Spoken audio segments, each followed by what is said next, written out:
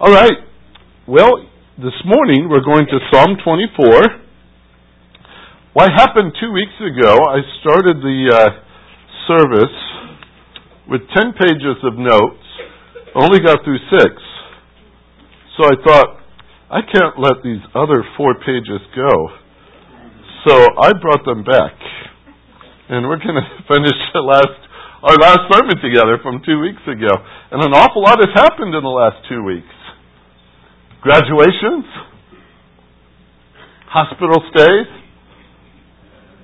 I've driven more miles than I even know. But the Lord has been so good to us. So we're going to talk about our great God again here today in Psalm 24. I'd just like to start by reading the Psalm and refresh our thinking in that, and we'll have a word of prayer, and then we'll dive right in. It says, Psalm 24:1, "The earth is the Lord's, and all it contains, the world and those who dwell in it. For He has founded it upon the seas, and established it upon the waters," or the rivers. "Who may ascend to the hill of the Lord, and who may stand in His holy place? He who has clean hands and a pure heart, who has not lifted up his soul to falsehood, and has not sworn deceitfully. He shall receive a blessing from the Lord, and righteousness from the God of his salvation. This is the generation of those who seek Him, who seek your face, even Jacob. Selah. Lift up your head, O gates, and be lifted up, O ancient doors, that the King of glory may come in. Who is the King of glory? The Lord strong and mighty, the Lord mighty in battle. Lift up your heads, O gates, and lift them up, O ancient doors, that the King of glory may come in. Who is this King of glory? The Lord of hosts, He is the King of glory." Lord, as we take the time again this morning to spend in this portion of your word, we have much to learn. You are a great teacher, and we sit at your feet today and ask that you might instruct us in your word. Show us again who you are, who we are in light of that, and how gracious you've been toward us. There's much for us to learn, but we've come to the right place. So I look forward to what you will teach us today, Lord, and how you would change us. Thank you for your word, the privilege to gather around it right now to enjoy what you're doing in our midst. We give you the praise for that too, in Jesus' name. Amen. Now, our focus here is primarily in verse number 5, which I hardly even touched last time we were together. That was the goal, was to get to chapter number 5 and to talk about what the Lord had done. And what I ended up doing is giving you all the background material to set you up for verse number 5. And that was in the topic of God's grace. It is a great thing to talk about His grace. In this context of Psalm 24, the question is, who is this King of glory? And that is one question that we seek to answer. And this passage does very well. The first 6 verses, speak about what He has done. And these things tell us He is great. The greatness of our Lord is explained to us in the first 2 verses in the fact that He owns this world. He created this world. And there is much about this world. Just look at all that it contains. Look at those who dwell in it. Look at how it is established, how He created it and founded it. And you're amazed at the greatness of our God. We're not going back over that route this morning. It would consume our whole time again. But He is great in His work of creation and ownership of this world. We live in a world that belongs to Him. That's important for us to understand. Second thing we notice is the greatness of His work. And that was focused primarily in verse 3 and 4. And that speaks a question to us. Who may ascend to the hill of the Lord? If He is great, if He is holy, and He is, if He's pure and righteous, if He's mighty and powerful, which He is, Who are we that we can stand before Him? Who are we that we can ascend before His place? It gives us the qualifications. We studied this the last couple of times together. How did we do? Did we measure up? It spoke of those who had clean hands. It spoke of those who had a pure heart. It spoke of those who have not lifted up their soul to falsehood. They have not sworn deceitfully. That's only 4 qualifications in this passage. 4. That's easy, right? Did you even get one of them right? 25%. Is that good? If it's a batting average, maybe 250. We'll keep him on the team. What does God expect of us? Try 100%. Does He expect us to be holy? Has He ever said, "Be ye holy as I am holy"? Have you ever been arrested by that verse? I mean arrested, stopped in your tracks to realize that He has a high expectation. Be ye holy as I am holy. You'll find it in 1 Peter. You'll find it in a lot of places, matter of fact.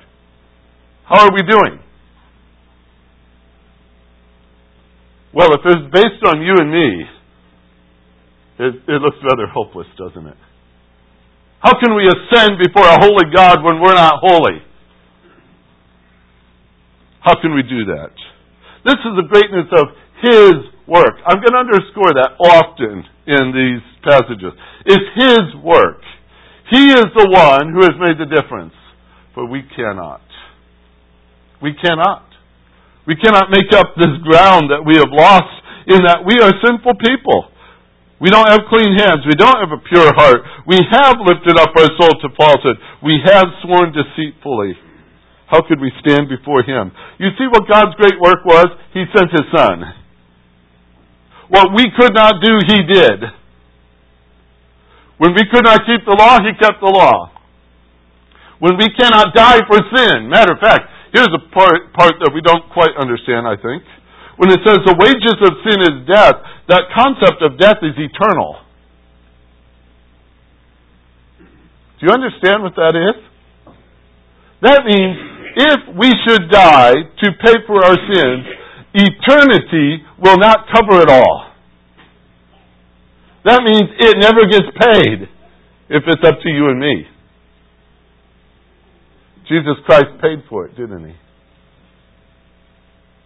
Do you realize how awesome the work of the cross is? That He should pay for our sins on that cross? That He should die the death that we deserved? That He should do that for us? We talked about that several weeks ago. That's a great work. But what I love especially in this passage is that He gives it to us. How do I know that? Verse number 5. This is the one who can't even walk before Him. He shall receive. You see those 3 words? He shall receive. That's not earning, is it?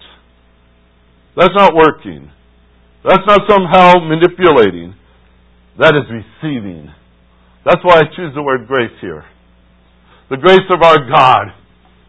That we should receive, that I should receive anything from Him is amazing. For if we really looked at the sinfulness of mankind, our holy God should actually just smash us like He'd smash a bug. You know, it's not that He has passed over that wrath. He smashed His Son in our stead. Isaiah 53, it pleased the Lord to crush Him. He did that for us. So today we talk about His grace. Grace is not something that's cheap, but it is something that's free. And we have received it. This individual in verse number 5, this is the one who wants to ascend before the hill of the Lord. He cannot do it on his own. But he shall receive a blessing from the Lord and righteousness from the God of his salvation.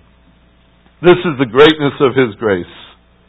Notice the description in verse number 5 of what he receives. There's two things here.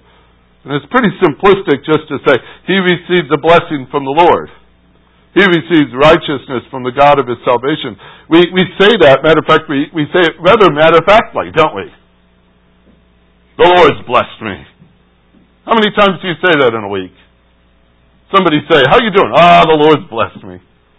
You know, cliches sometimes. I have a friend who would say, bless your little heart, and things like that. And they would use it sometimes as a greeting, or sometimes just as a good-natured bit of fun. Bless your little heart, things like that. But what is a blessing? What is a blessing from the Lord? I want to walk this path with you for a few minutes and look at what God has done for us. If we pulled out the Hebrew word for this, you're looking at a benefit. You're looking at a gift. It's a gift. A blessing is a gift. But what's interesting in this Hebrew word is as you take the ending off of it, and it's just a five-letter word, B-A-R-A-K. That's what's left. If you take off the ending, which is another A-H. And B-A-R-A-K, barak, means to kneel. Here's an image in my mind. You come before this great king. He intends to confer upon you some honor. Perhaps he's going to knight you. What position do you find that recipient in before that king? Standing up, right? Buttons popping, right? No? He's kneeling. He's kneeling because he's before someone greater than he is. And that greater individual is condescending to him, granting him something, giving him something. It's a picture of honor to bless. And what's interesting in the Hebrew concept is simply the concept of kneeling as part of the picture of a blessing. I consider that a reminder when I think of it. For his blessing to us is far from deserved. Matter of fact, deserved doesn't even fit in the statement, does it? That he should look upon us and bless us. Now, we've already walked through Ephesians chapter 1. Now, unless we have another 26 weeks we want to walk through that again, it started with the fact that he has blessed us with every spiritual blessing in the heavenly places in Christ Jesus. What did he leave out? Nothing. He has blessed us. Blessed us so thoroughly. And when we study that passage, when did he come up with that idea? After we impressed him? After we've done some great deed for him? After he looked upon us and saw our great wisdom? Our wonderful looks? Our super personality? You remember? It was even before the world was created. That means we did nothing to influence it. Nothing. And even to this day, what can we do to influence his blessing? How could we have earned it? How could we have ascended before his throne? Well, we can't. That's the reality. So we come before him on our knees. Matter of fact, probably on our face is a better route. We stand before a holy God. And down we go. And yet he looks upon us with favor. Does that stun you? He looks upon us with favor. He blesses us. That's the word here. That there's a concept of one who kneels before the other. And the one has that power. That power to confer upon him the blessing. To endure him with success or with prosperity or longevity or whatever the promise would be. This is from a father to a son or from a king to its subject. This is from our God to you, to me. He should bless us. Even the Hebrew concept of this blessing that God gives has something to do with life. You ever study the Hebrew concept of blessing? Life is woven into it. Blessing to them is not just that I have a long life, or I am prosperous, or I am successful, but also that I have children. He has blessed me with children, and especially blessed me with sons. You know that big desire woven all the way through the Old Testament, the desire for sons, because that was a sign that God was going to let your family live on. That was a picture of blessing to them. That the family should go on, and the family should go on, and family should go on. And so, the Hebrew concept of blessing has everything to do with life to them. Now notice in this passage, he shall receive a blessing from the Lord. He can't ascend. He can't stand. He doesn't have clean hands. He's lifted up his soul to falsehood. He does not have a pure heart. He is sworn deceitfully. And God can look down on that person by grace and bless them. You know what? I think of our God. And I think of His power to create. I think of His power to show His work, His greatness in the giving of His law. Never underestimate the law. The law is a glorious thing. It's a statement of what is right, what is true, and it's perfect. Read Psalm 119. It will tell you so many times the law is perfect. Absolutely perfect. It's a glorious thing. It's written by our God. And with all the powerful displays of who He is, what's more powerful than the fact that He forgives? That He loves us? That He gives us grace? That's His blessing. His blessing. Undeserved. Completely undeserved. In this picture, we're on our knees before Him. It's our great God who does it. Here's another concept that goes with it. If I flip this context of Psalm 24 from the Hebrew to the Greek words, because I like to do that, in the Septuagint they use the word that we use for eulogy. You've heard that word many times. Most of the time we think of that as a negative concept, don't we? Because it's associated with funerals. But what is a eulogy? It's basically good words you say.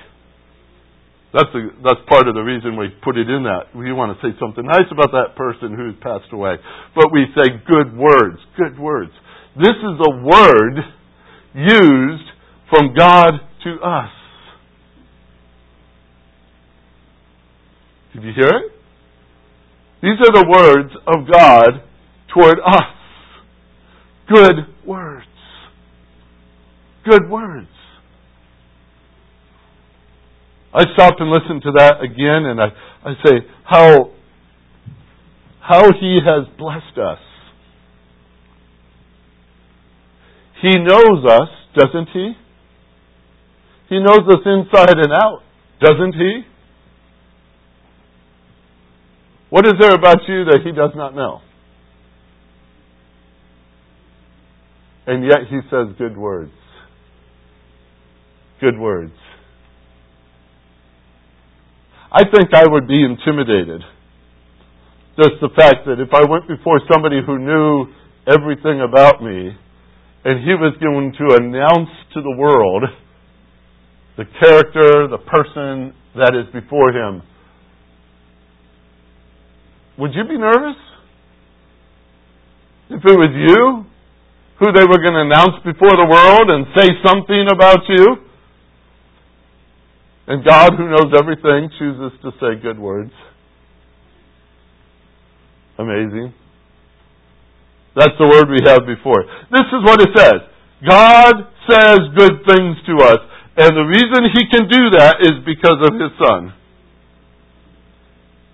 He says good things to us because of what He has done. And so when we bless Him, we only bless because He first blessed us.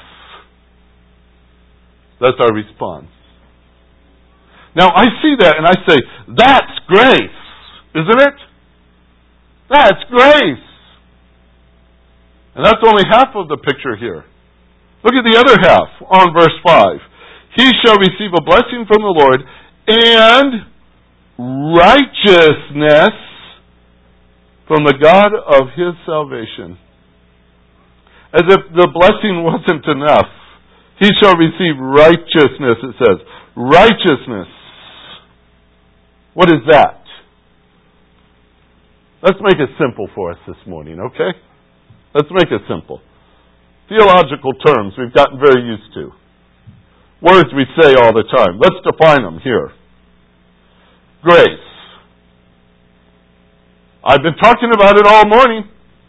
What is it? Undeserved favor. Anyone else have something to add?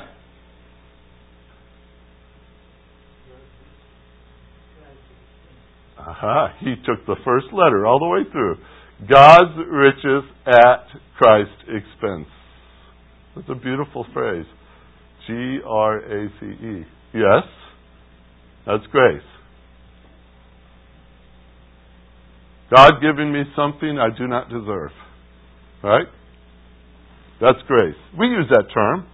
If we're going to use it, let's define it. Let's understand it. Does Scripture tell us what grace is? Oh, yes. Over and over and over and over again. We use it for that expression. Are we going to say grace before we eat? Sometimes that's the only time it might be mentioned. But we understand it in the pulpit. We understand it in the Sunday school room. We understand it in the Scripture. It's God's gift to us. Matter of fact, the word grace is related to gift in the Greek tongue. They have the same definition. They come from the same words. That's the word for grace. We like that word. How about mercy? What is that?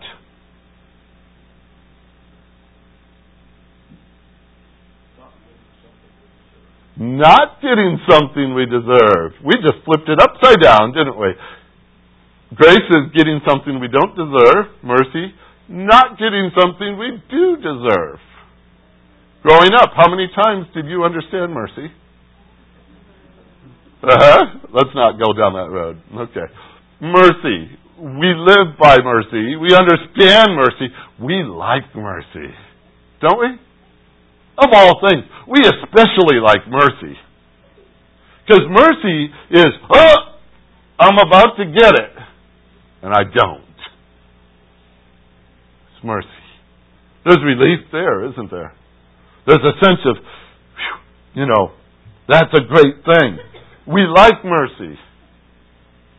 We use it all the time. Even as kids, we'd grab somebody by the arm and twist it behind their back until they yelled, mercy! Because we like that word so much, right? Mercy. We use that word often. Let me ask you another word that we use often. Forgiveness. What is that? Forgiveness.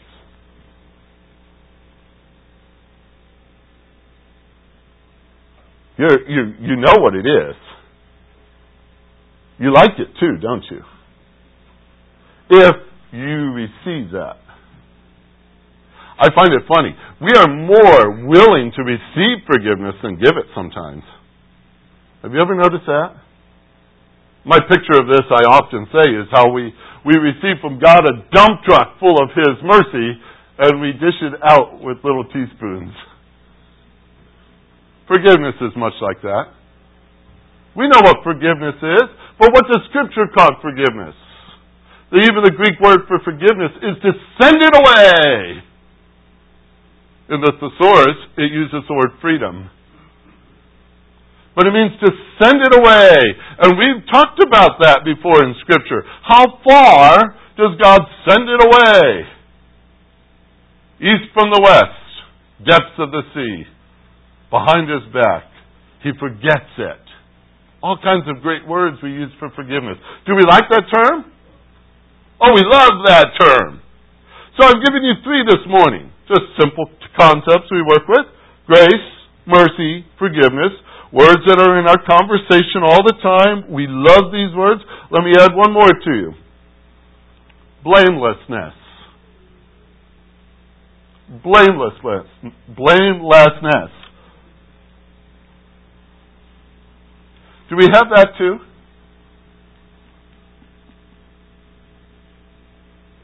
We have mercy. We have grace. We have forgiveness. What about this? Being blameless. Blameless before our God. Let me show you a passage. All right? Keep your place here. But go over to Titus for a minute. I want to show you a great passage. Titus chapter 3. Hebrews. It's before Hebrews. If you've gone that far. If you find Philemon, it's before that. Titus chapter 3. Thessalonians, Timothy, those passages are before it. There's Titus. Titus 3, go down to, let's pick a good verse. Verse 4 is a good place to start. No, let's go to 3. I like 3 too. Verse 3, Titus 3:3. For we were also once foolish ourselves. That's not a great way to start this topic, is it? We were once foolish ourselves, disobedient, deceived, enslaved to various lusts and pleasures, spending our life in malice and envy, hateful, hating one another. Not a pretty picture. But when the kindness of our God, our Savior, and His love for mankind appeared, He saved us. Not on the basis of the deeds which we have done in righteousness. Notice that word. Not on the basis of the deeds that we have done in righteousness. Hold that word, righteousness. But according to His, here we go, mercy, and by the washing of regeneration and renewing by the Holy Spirit. Put the word forgiveness right there for a second. Whom He poured out upon us richly through Jesus Christ our Savior, so that being justified by His grace, there's that other word, we would be made heirs according to the hope of eternal life. Now, this is a nutshell of what He has done for us. We saw our original picture in verse 3, but the work of God is described in verse 4 through 7. And notice that grace, mercy, forgiveness are all woven into that passage. It's necessary that it be that way. It's necessary because when we try to fulfill His righteousness by our deeds, we can't do it. It's not by our deeds of righteousness.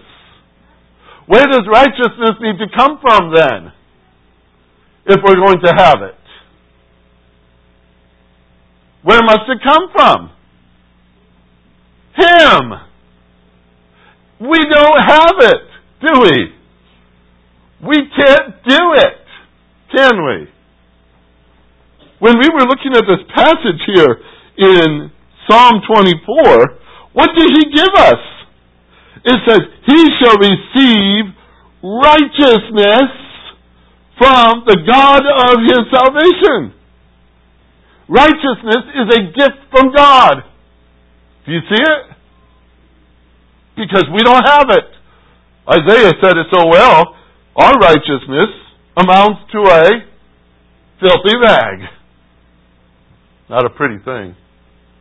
But here's what's great about this passage. Let me go to you to a passage in Matthew chapter 5 first. Chapter 5, verse 20. Here are the disciples. Now, it's about almost 900 years later.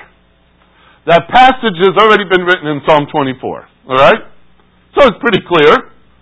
Where do you find righteousness? Comes from God. God has made that point, hasn't He? It's already recorded in His Word. So here's the disciples living in a time where righteousness was what you wore. Righteousness was the length of your gown and the number of bells that might be tied to the bottom of them and the long sashes and all the long ribbons and things. They probably all look like they just graduated with honors. They've got all their medals on their chest. They parade around as righteous individuals. They have the look on their face even.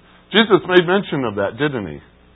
That even the righteous Pharisees had a way of putting on the makeup, if you will, to make them look righteous yet gloomy at the same time. Wonderful people to have had relatives of, huh? But these folks, they paraded their righteousness before man, constantly doing that. Jesus spoke to that in several places. This is what he said in Matthew 5:20, and it had to have shocked the disciples to hear this verse. For I say to you, unless your righteousness surpasses that of the scribes and Pharisees, you will not enter the kingdom of heaven. Could you imagine hearing that when you thought that the Pharisees and the scribes and all these others in their righteous way were the only ones who could ever attain heaven? They had this pecking order, if you will, of righteous people, and these were the ones near the top. Of course, if they were wealthy, they were at the very top. But they looked at these people and they looked up, and the average carpenter, the average fisherman, the average tax collector could never amount to that. Never amount to that. And then Jesus stuns them with such a phrase. Unless your righteousness surpasses theirs, you cannot enter the kingdom of heaven. So what's that say about their righteousness? They weren't going either.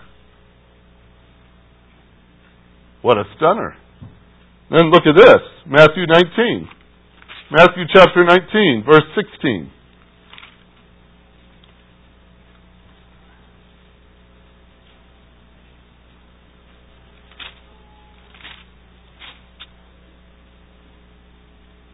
Someone came to him once and said, Teacher. Now this someone, by the way, is described in the book of Luke as a ruler of the synagogue. I don't know what you have to be a ruler of the synagogue. He's in charge of the synagogue. By the way, he was wealthy too. How all that worked together, I'm not sure. But he was a wealthy ruler, and he ruled over the synagogue. Does that sound like he's religious? He's in charge of what we would say the church. Does that sound religious to you? He's a ruler in that. He's done well. He's wealthy. That's who he's described in the book of Luke. So in Matthew, he doesn't even bring up those points. He just says someone. Someone came to him and said, Teacher, what good thing shall I do that I may obtain eternal life? And he said to him, Why are you asking me what is good? There is only one who is good, and if you wish to enter into life, keep the commandments. Well, this man, he's kind of stood up tall all of a sudden, because he was a religious man, of course, and he was a ruler of a synagogue and all that stuff. And when you say keep the commandments, well, that's right down his road. So he says, okay, which ones? It's kind of like a test that you know you're going to ace, right? Oh, just try me on any one of the points. Give me one.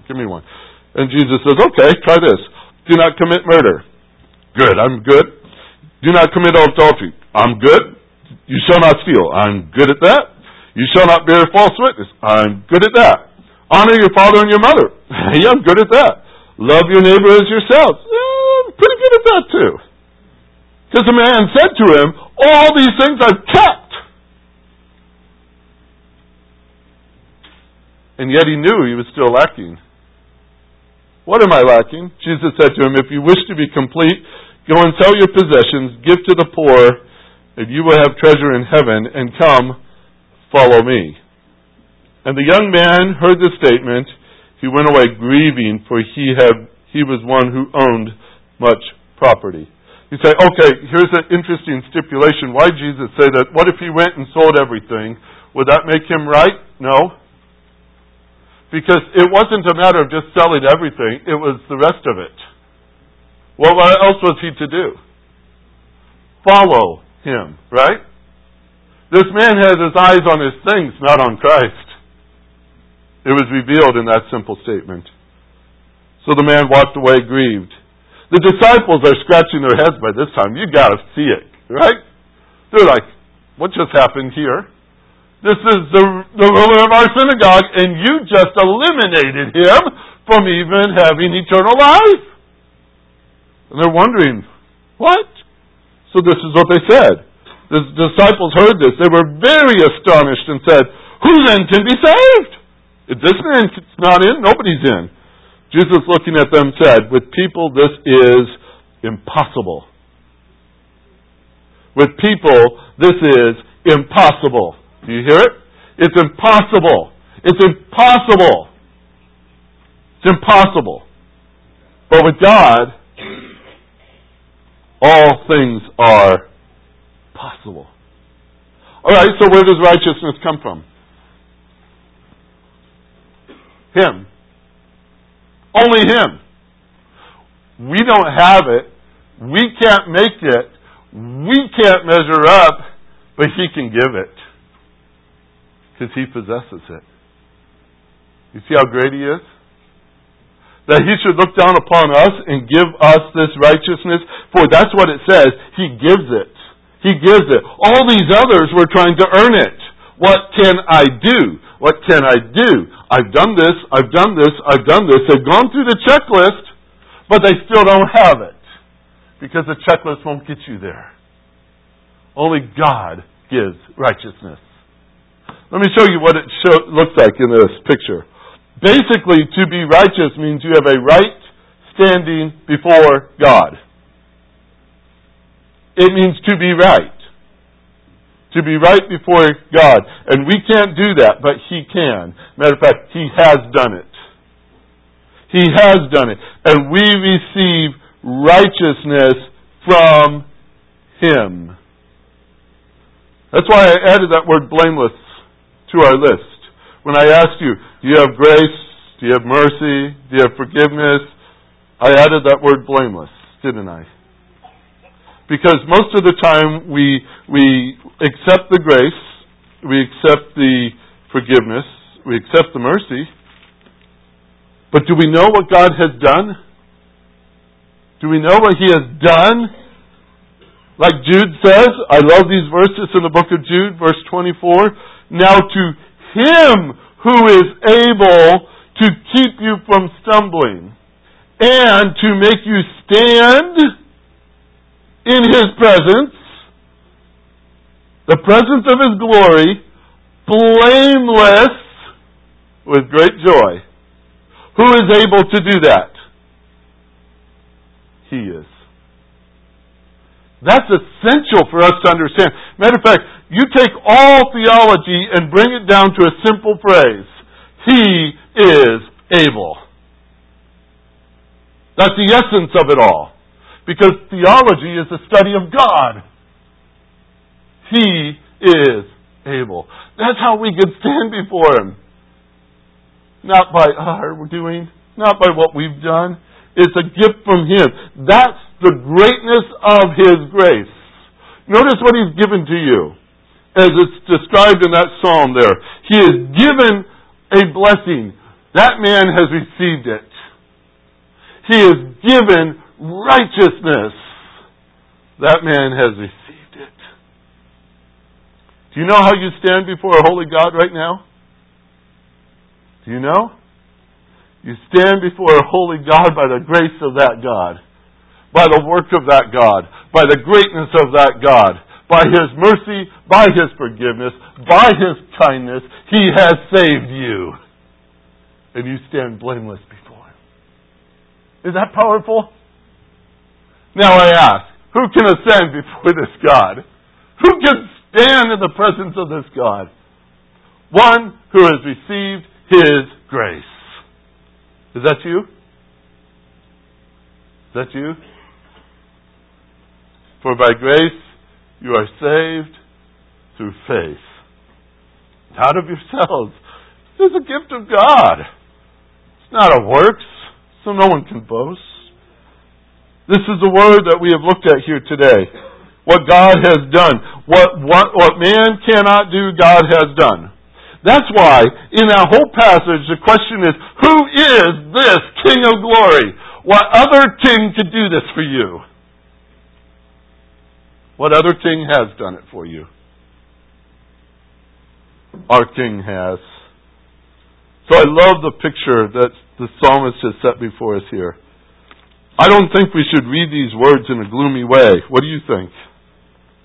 He shall receive a blessing from the Lord and righteousness from the God of his salvation. So who is this King of glory? The Lord of hosts. He is the King of glory. Do you know him? Is he your king today? Let's talk to him. Heavenly Father, we come before you this morning so thankful. Even that's an understatement, I'm sure. If our hearts are now pulsating to the truth of your word, we are overwhelmed with what you have done.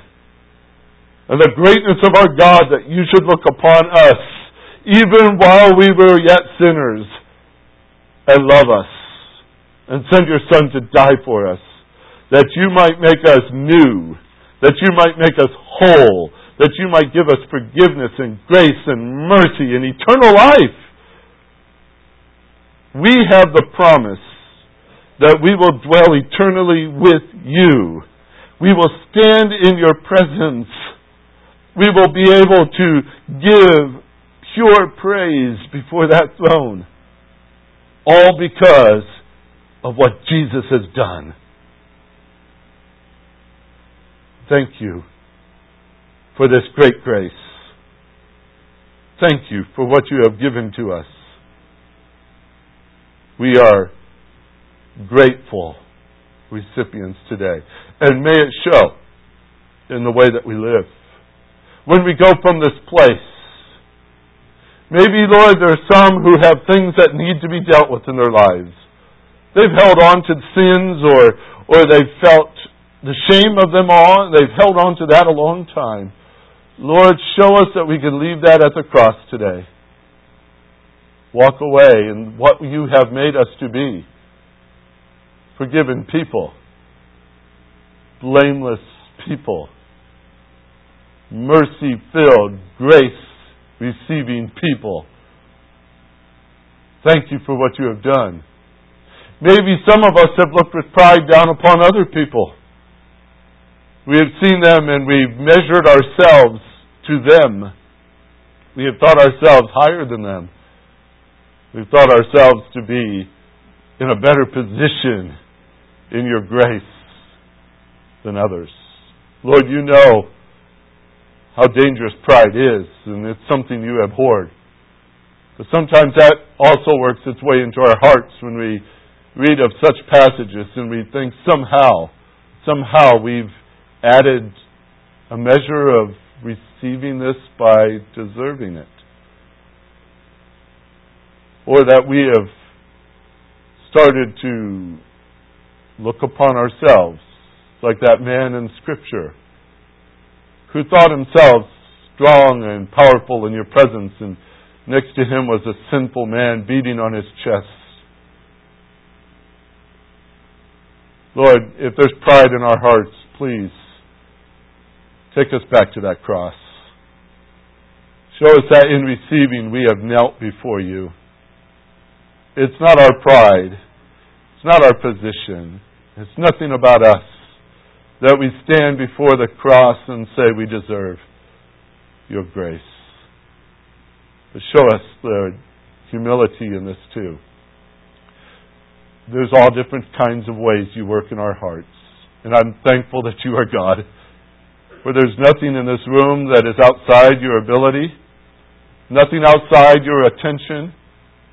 Nothing outside the great work that you're doing in our midst. For you have promised for everyone who knows Christ, they shall be conformed to the image of Christ. There will be no mistake there. We thank you for your constant work in our hearts. And as we study again and we look again at what you have given to us, we thank you, Lord. We thank you for it. In Jesus' name, amen.